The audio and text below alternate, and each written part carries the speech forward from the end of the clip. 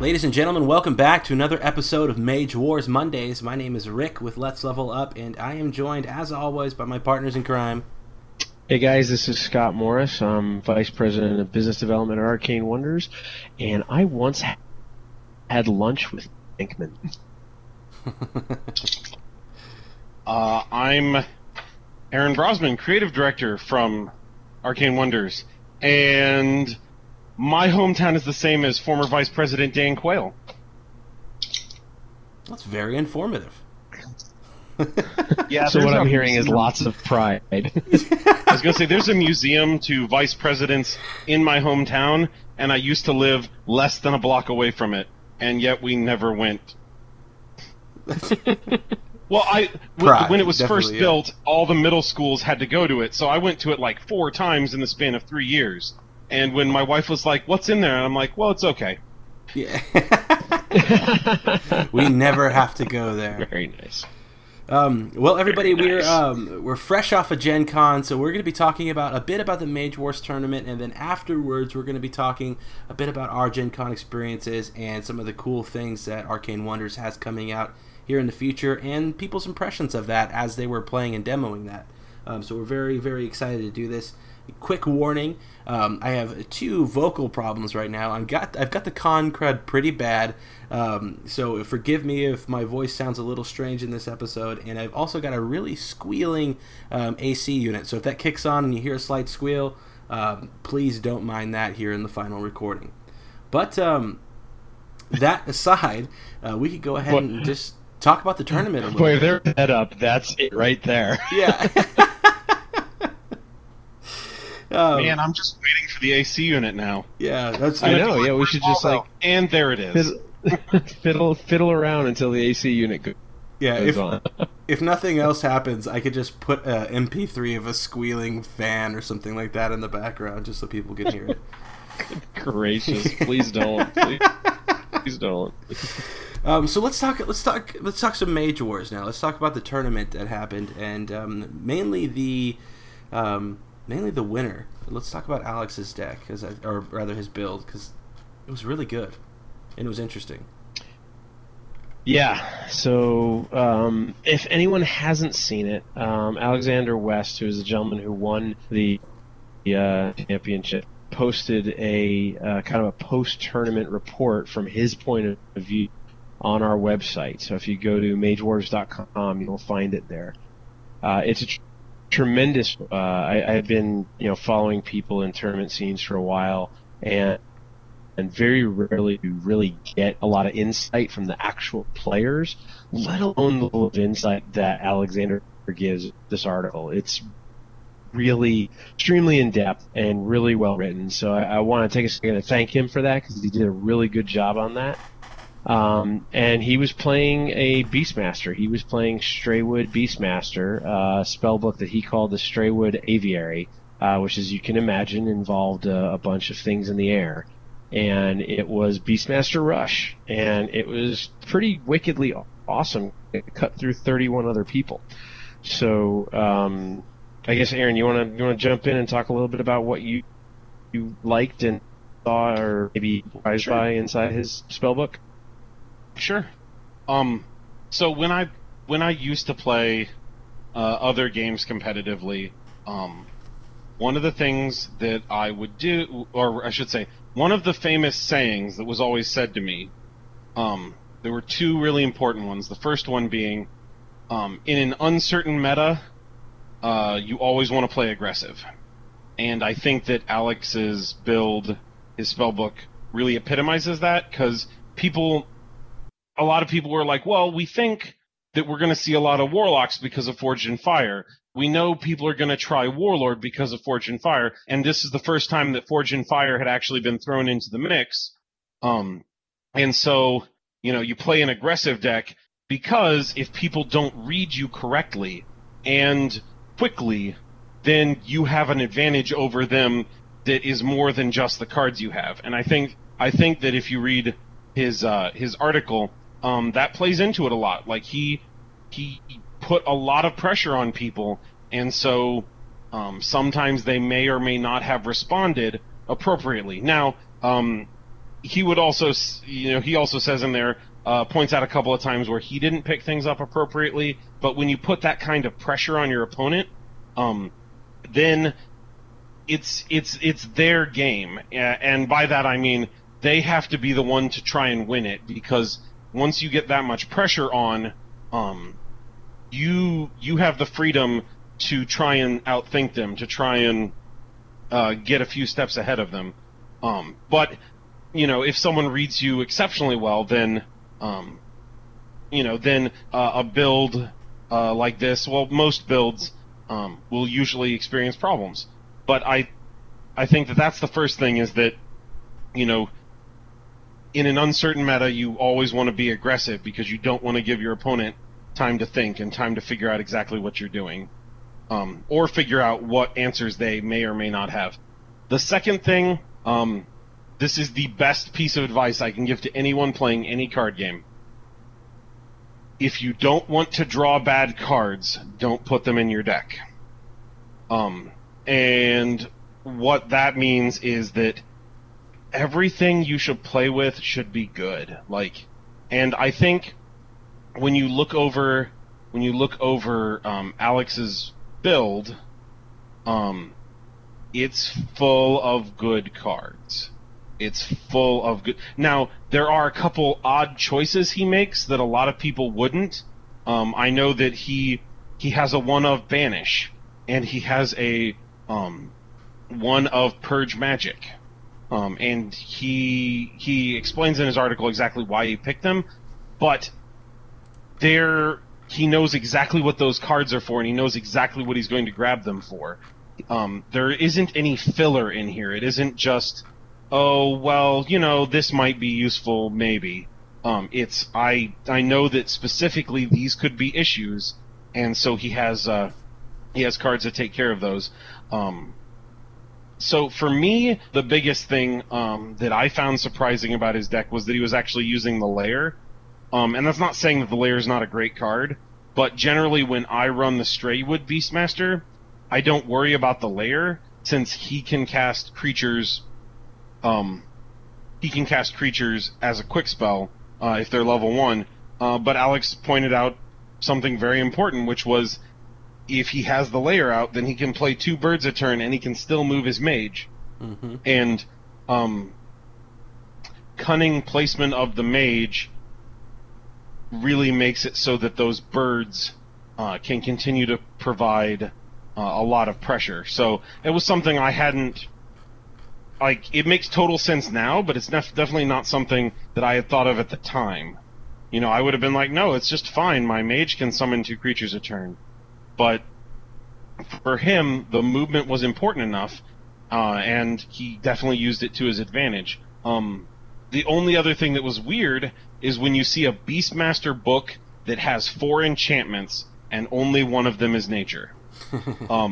That just boggled my mind. But that wasn't what he was going for. He was using Rajan's Fury to provide a more stable pump to all of his creatures. And specifically, it has fantastic returns when you have something that's flying and fast, which the Thunder Rift Falcons are. So it makes total sense after you think about it, especially when, as he put it, he had the Purge Magic in there because he was afraid of Warlocks. And that's something that can severely punish them, or anyone who stacks tons of enchantments on something. So all of his choices made sense. That's what I think is kind of the hallmark of someone who has a really good spellbook, is when you look at that and you ask them, well, why is this card in your book? And they can tell you. And it's not just, well, I thought maybe it'd be useful. It's, things like, one Purge Magic can freeze me up from multiple actions worth of curses, or it can break this, so that's why it's in there. And why didn't you run more enchantments? Trying to free up the Purge Magic, and because Rajan's Fury gives me that leeway. So everything in here is in here for a very specific purpose. The last thing I'd say about his book is that he really kind of... he kind of abused the meta, and by that I mean, it's no big surprise. A lot of the guys in our forums and a lot of the players were generally like, oh nope, Swarm isn't good enough, Swarm doesn't work. And they would say Swarm doesn't work because of this and this. Well, because Swarm doesn't work, people stopped running those cards. Or rather, they ran fewer of them, but more importantly, a lot of people hadn't played against this particular style of deck. You can have the tools to beat someone, but if you haven't played that matchup and know how you need to employ them, you may or may not get the victory that you deserve. So, I definitely think that's part of this, is that he picked a spellbook that people were not prepared to face, whether that was because they did not put the correct cards in their books, or rather because this is not a matchup you prepare for. This is definitely a left field selection, but that's part of why it works. So, that's my thoughts. That's part of the fun of competing in tournaments, right? Is being able to head fake your opponents and have them think one thing and then you pull out another. Ironic. I've had that bit of advice told to me before when I was playing Magic and WoW TCG competitively about, if you don't want to draw bad cards, don't put them in your deck. That's one of the nice things I think about Mage Wars. Because you don't have to worry about and drawing the wrong cards. You can 100%. Strategize out your plans and your plays. That's easily. But the problem there is you have to make sure that you've put the cards you need into your spellbook. Sure. And I've definitely had times where I'm like, oh man, I totally forgot to put this in. I absolutely need it. So it's it has a different application to Mage Wars, but it still rings true. Is that you want everything in your spellbook to be good. You want it to all have a purpose. It does, yeah. I got by several things. So love the fact that the bulk, and I don't have it in front of me, but I think if I remember right, there was not a single card from Forged in Fire in his spellbook. I think he was using things from Forged in Fire prior to Forged in Fire. If there was maybe only one or two. And that, because the number one thing that people ask me about when I meet them at shows about, getting into Mage Wars competitively is they always, I've got to go get everything. I got to go buy every single thing. And while we would love you to do that, and us to do that because we want to experience everything, you don't need to be competitive. And I think that's one of the hallmarks of the game and the design and all the work you can do, Aaron, from creative and design perspective. The fact that he won with a mage from the core set is cool. The fact that he won with a set of cards from the primary set of cards is amazing. It's funny because you look at it and you think to yourself, okay, Swarm spellbook, probably like a white weenie deck maybe from Magic if you want to equate it to anything. Yeah. And you sit there and go, okay, this is what it's going to do, this is how it's going to do it. But even his creatures were like core set creatures, right? He had 6 Thunder Rift Falcons, and I think the rest were all Timberwolves from them, which we talked about when we were talking about the Straywood Beastmaster's pet ability. He's, what did you call him, in the pickup truck of creatures? He's phenomenal. So, 4 Timberwolves and 6 Thunder Rift Falcons. So that's just awesome. But he did little things strategically that I thought were really cool. I love that he has Acid Ball. I love that there's 3 Acid Balls in there, and the weenie creatures are only going to roll so many dice. You're pumping them up with Rajan's Fury, you're pumping them up with extra attack stuff, but the fact that the Acid Ball gives you the ability to attack somebody and corrode their arm, that helps your creatures get through them even faster, which is really, really solid. I thought that was and the Ethereal Life Tree. Only one of them, and it was probably, I think, the most frustrating card for anyone that faced Alex, because the Ethereal Life Tree is automatically regenerating, so it's gaining health every turn. It's got 8 life and 1 armor, so it's pretty stout in terms of statistics. But then all other living creatures and conjurations gain innate life +2, which obviously would help his opponents if they are living creatures. But it helps him as well and keeps his guy on board. And when you're playing those like weenie type creatures that are smaller, it can be really frustrating to people when they're like, "Oh, cool, his bird's at 1 health. Oh, no, it's at 3 health. Great." As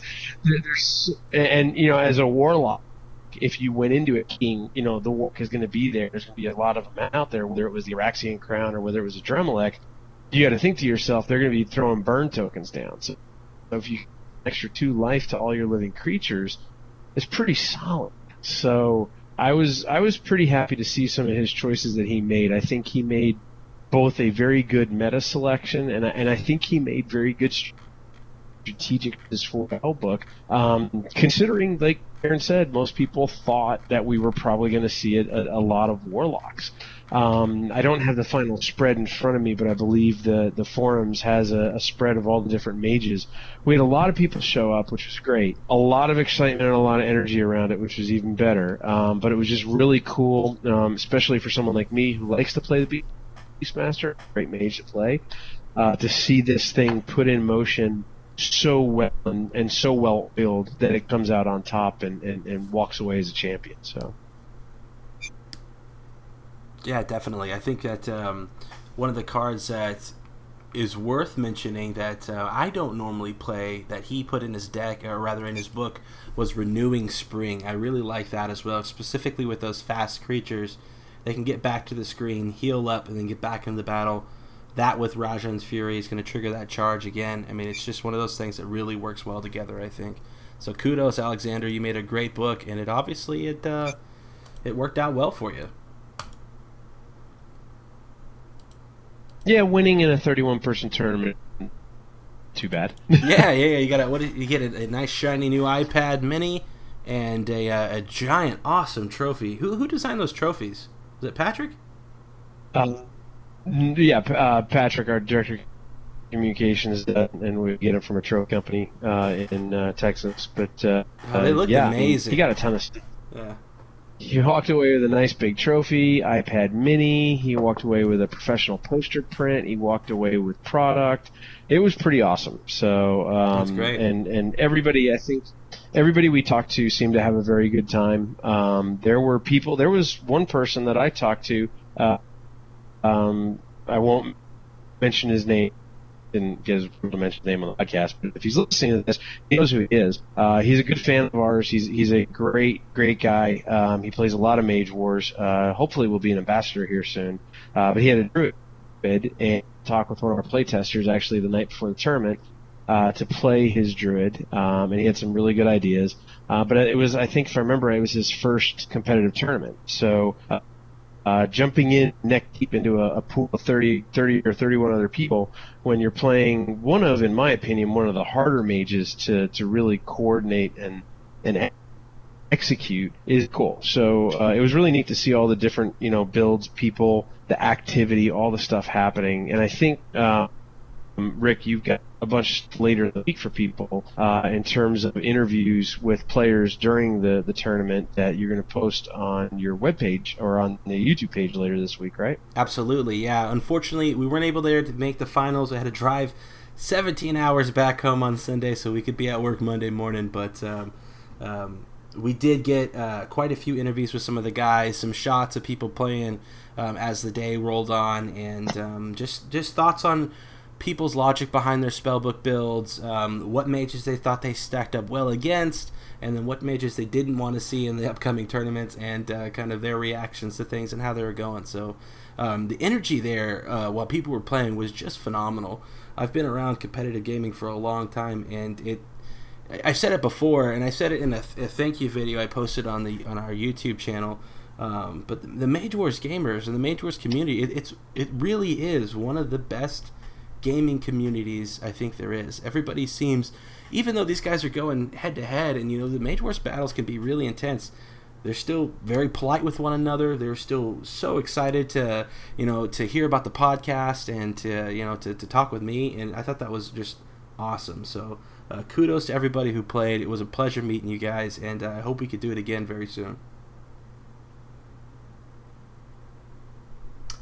On that note, Scott, Aaron, what are some of your guys' big takeaways from Gen Con? I know we had a lot of stuff at the Arcane Wonders booth. You guys were slammed every time I walked by there. So what are some of the big things coming? Oh, we so badly need this convention to be the 5 best days in gaming.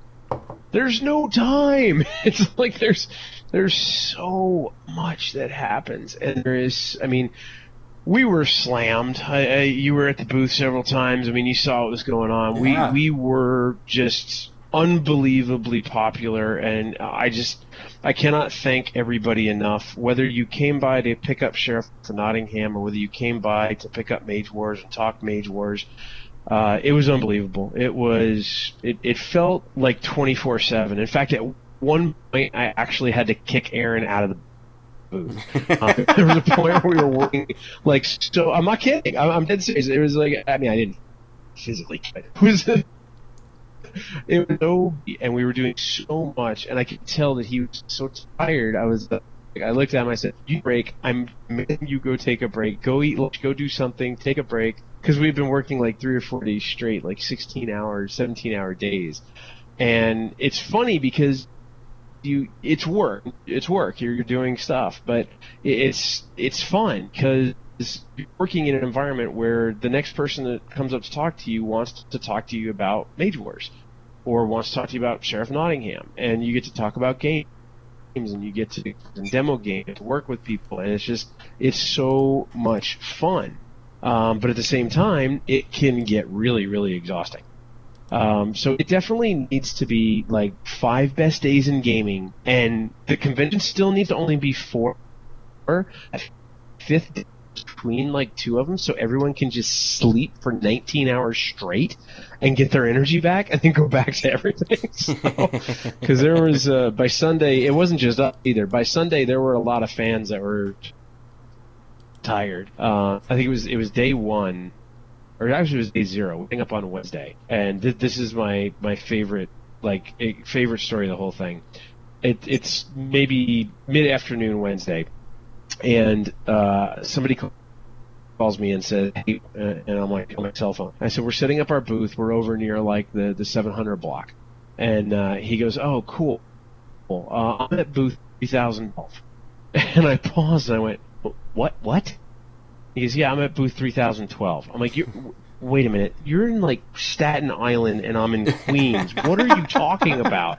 It is so far away, because it's so much bigger than this. Just, the total number was, like, 6,600 and change, which it's unbelievable growth from last year. It's just, I think last year was, like, 48,000. So that is just unbelievable amount of growth, and it's awesome. It's great. I love it. We joke about it internally.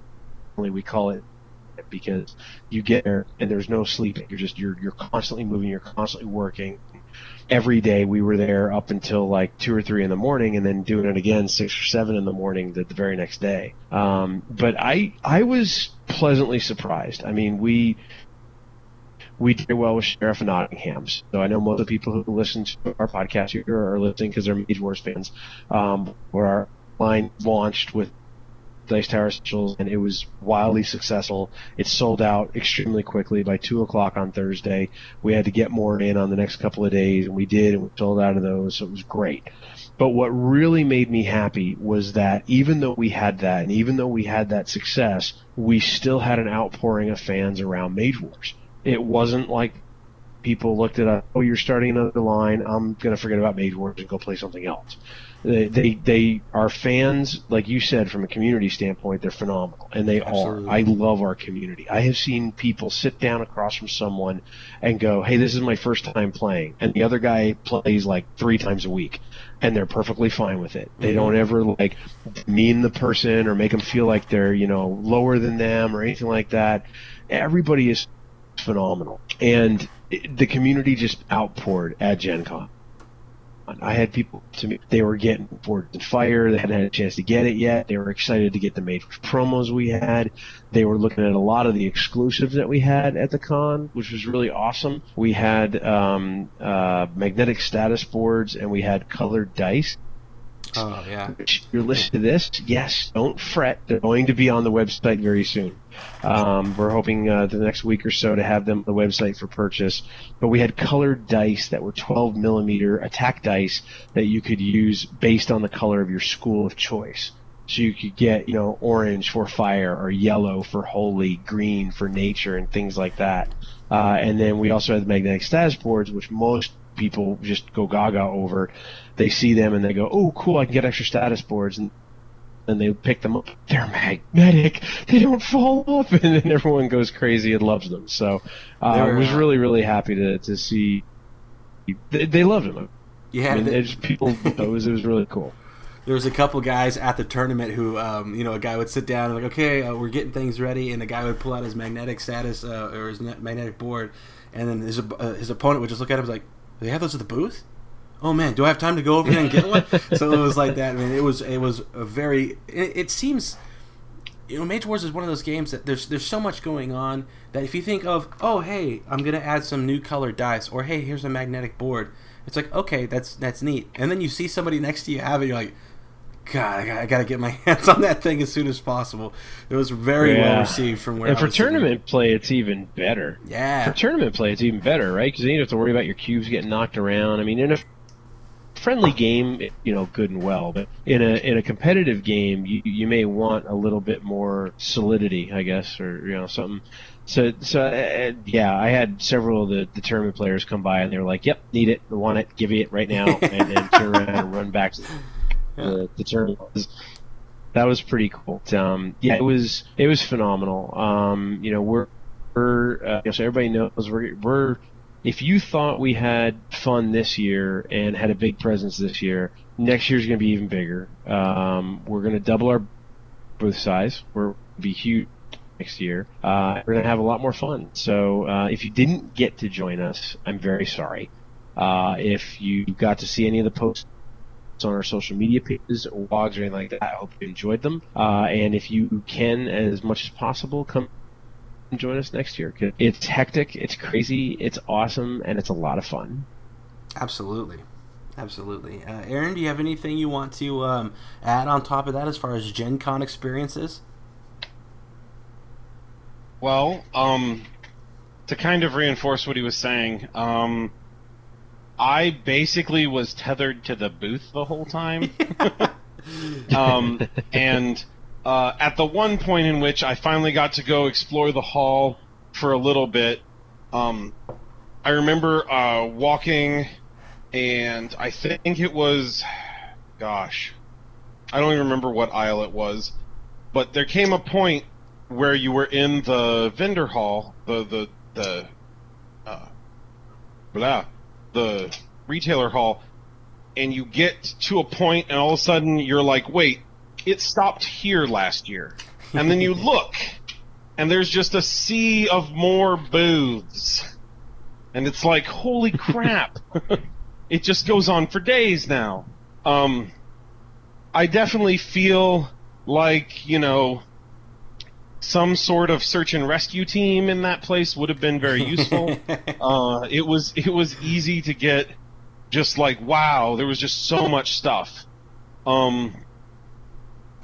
As far as my time actually in our booth, no, Scott was absolutely right. There was a point where we were all kind of firing on all cylinders for so long. It just happened that I was the one who burnt first. And thankfully, we got to compose ourselves, come back, and it was all good. But yeah, it was insanity. But it was mostly the good kind. Mostly the good kind of insanity. Just so many people all excited, like, just seeing people's faces when they're like, oh, so what's the promo card for today? And you show it to them, and they're like, no freaking way. No freaking way, man. And I'm like, yeah, no, this is real. This is real, and we're actually going to be putting this out at some point. Yeah, I had tons the people go gaga on day one when we gave out the Dragon Claw Wolverine. Oh my goodness, that thing was awesome. And if anyone didn't see it, definitely run over to the website. We have pictures of it on the website. It's basically a level 4 creature, an animal. It's 14 mana, 2 armor, 13 health, 3 die attack with an effect on an 8+, you get a bleed. It has piercing +1. It also has rage +3. It also says for each rage token on the Dragonclaw Wolverine, he has armor +1, and if he has 3 or more rage tokens, his attack gains counter strike. Pretty everyone that plays our game that I handed it to went, oh, a new pet. Yeah. It was like the first thing everybody said. No, when we were And doing day 2 came around. Go ahead. I was going to say, when we were doing the pet podcast, and I had said that my favorite pet for the Beastmaster is not out yet.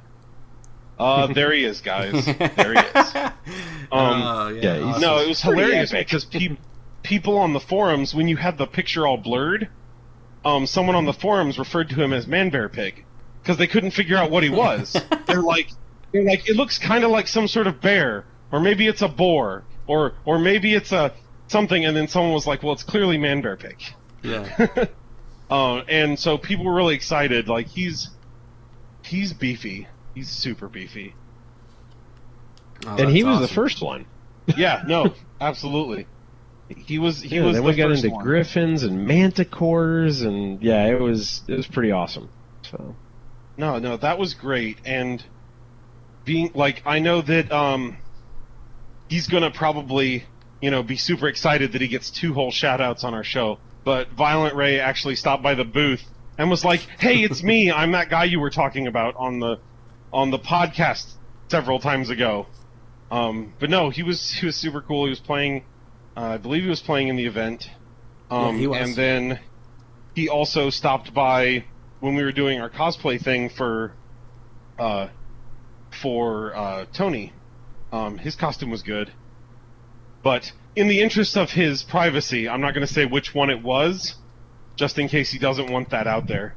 But he'll totally have a chance to spoil that for everyone, because the picture is on the website. Haha, I've narrowed it down to 80 people or whatever. There you go. But Nice. no, it was cool. He stopped by the booth several times, said hey, chewed the fat a bit. But no,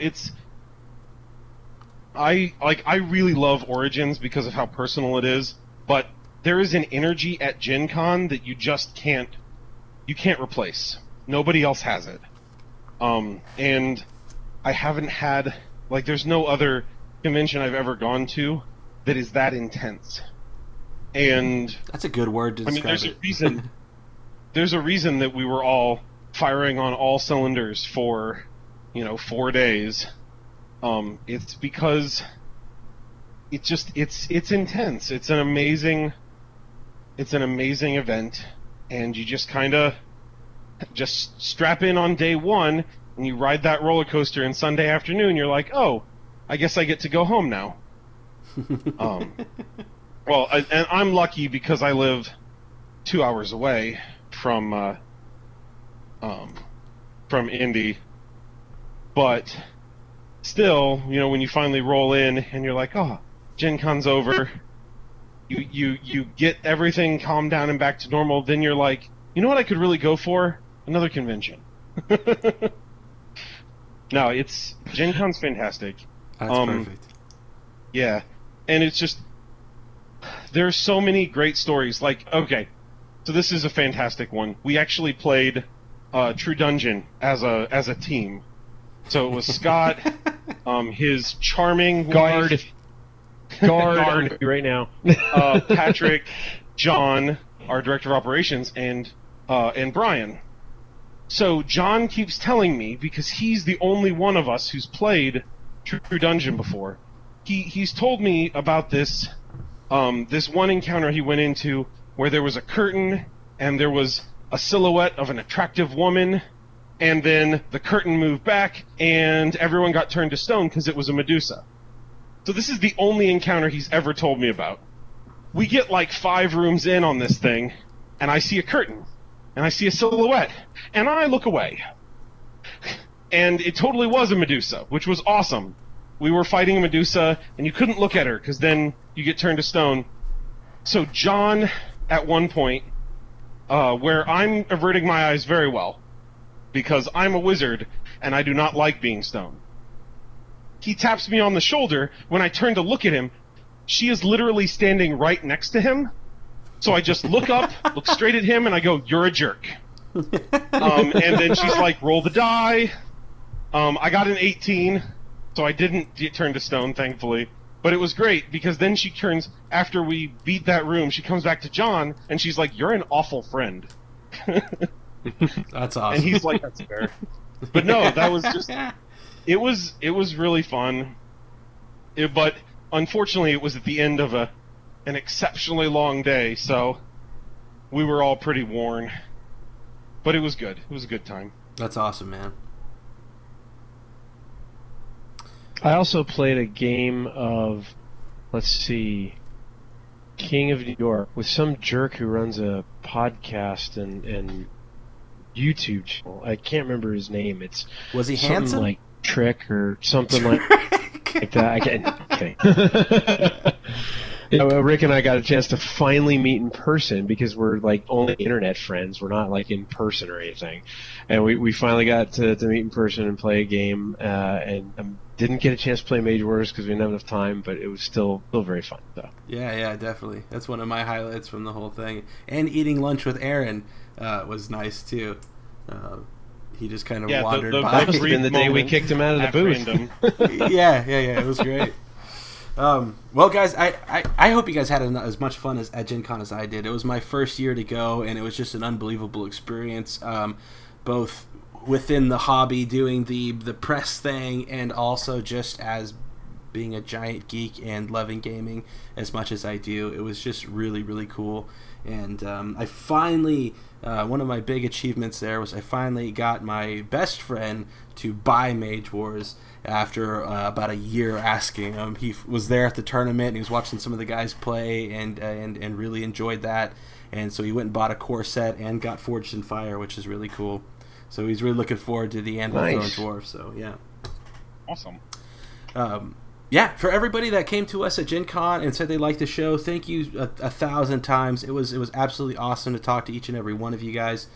Keep an eye out for the Let's Level Up YouTube channel. We'll be having some of those player interviews and getting everyone's opinions on their books coming up very soon in the next few days, and that's going to be really fun. So, Scott, Aaron, anything you guys want to say at the end of this thing?